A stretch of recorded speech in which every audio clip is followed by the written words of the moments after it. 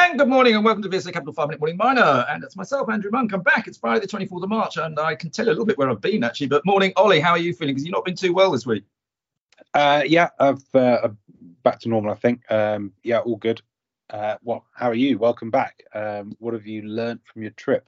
Yeah, well, look, I would tell you I was in Kenya. I was out actually just in the Mara, basically. So I did see a few nice animals.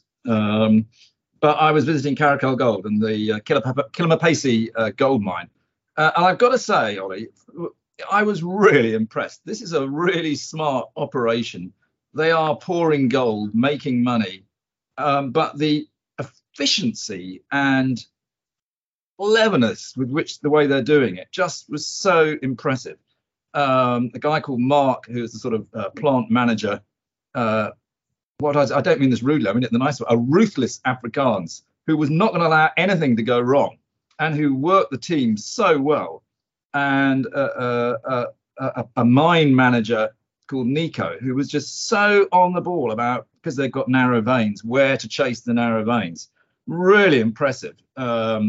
And so the underlying business is, I was blown away, actually, to be honest with you, and it gave me a lot of confidence. There are a few issues at the PLC level. I'm the first to admit it. We're obviously working very closely with the company to try and solve those issues, and I think we'll get there, to be honest with you. And that's what my view is. You know, you don't run away when a company has a few issues. You help them, and you know what? I think we will get them through it, and it'll save the sort of 300 jobs that are being done out there at the moment, and actually create another 300 jobs for the locals. So actually, from a moral point of view, I think we're doing absolutely the right thing. But anyone else talk more about that to me, then do give me a call directly rather than me going on this particular podcast. But no, it was really good, really, really good. Thank you, Ollie. So what, turning to today, what news have we got today?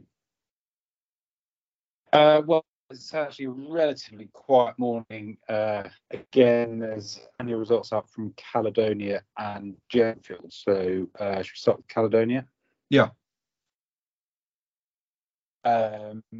So 4 years gold production, I think that had already been at 81,000 ounces. That was up about 20% year on year.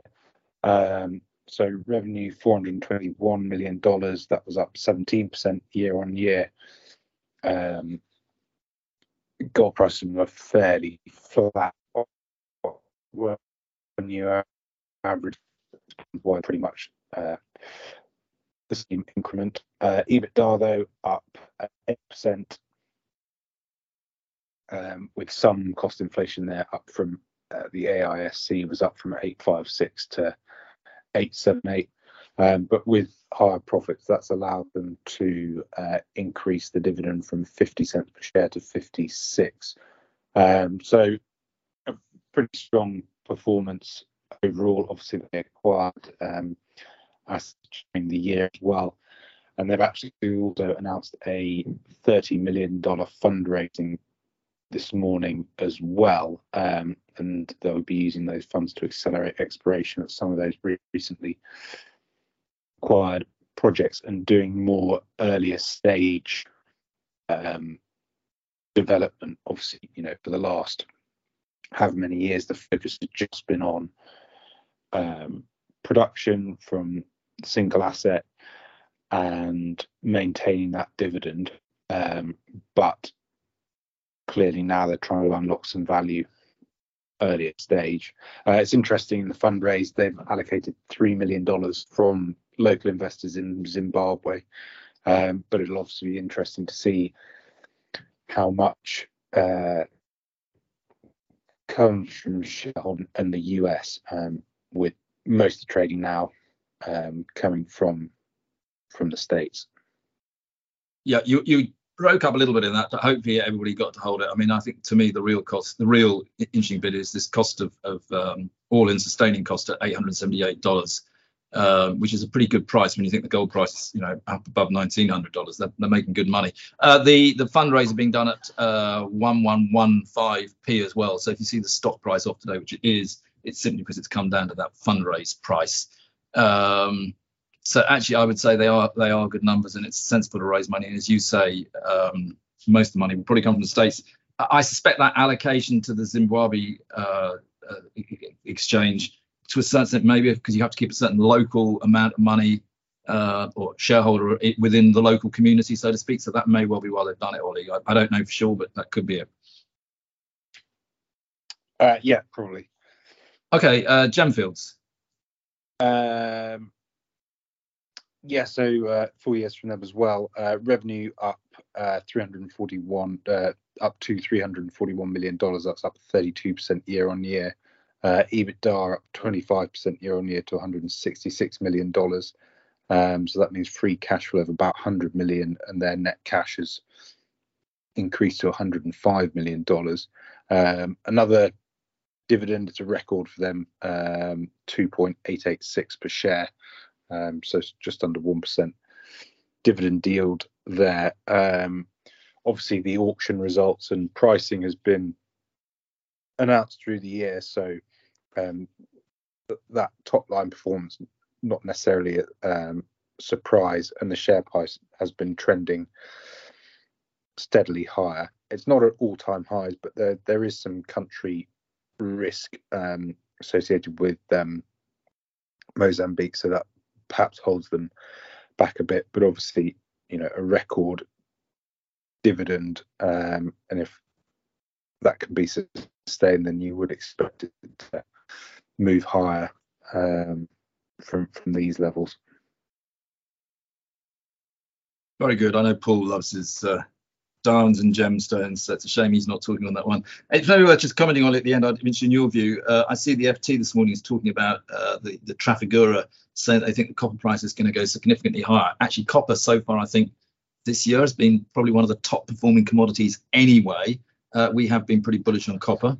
And I also noticed, just coming back from being away for about 10 days, that the lithium price really has fallen. Certainly lithium carbonate has fallen very poorly, hasn't it? Which again is something we've been saying all along, but I suspect it's now getting to a level where it's probably bottoming out. I don't know if you've got a comment on either of those quickly, Ollie.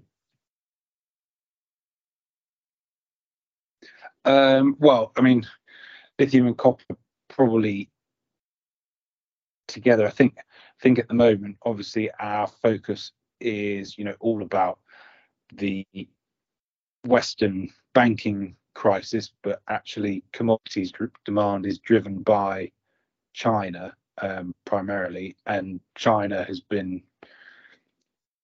loosening their monetary policy. So all of those factors should be positive for commodities demand on the whole. I think lithium probably slightly different in that you had such a huge run up in price that has to normalize somehow. I'm not quite sure what causes a bottoming out and turning point when it's falling so quickly. But there doesn't seem to be, the same downside risk in commodity prices because of a global slowdown outlook. So still fairly positive on industrial metals as well. And obviously the gold price tested $2,000 again last night. And the gold equities look extremely cheap. The last time gold was this high on the eve of the Ukraine invasion, the gold equity index was 33% higher, and juniors have never been as cheap against the seniors when you compare the two indexes. So there's clearly a massive opportunity there. Do you know, it's interesting you said, I mean, I was chatting, I was just sitting with a gold mine, and we were discussing also the relative ratings between gold companies on the TSX and those on the AIM. So if you look at something like Shanta Gold, it looks absurdly cheap at the moment compared with some of the TSX gold companies, which are much, much more highly rated. Doing a little comparison of that nature would be, I think, quite interesting. But I'm not asking you to do it, Ollie. It's the weekend coming up. Don't panic. So we've got anyway, lots of full year results coming up next week. So there's plenty to be working on.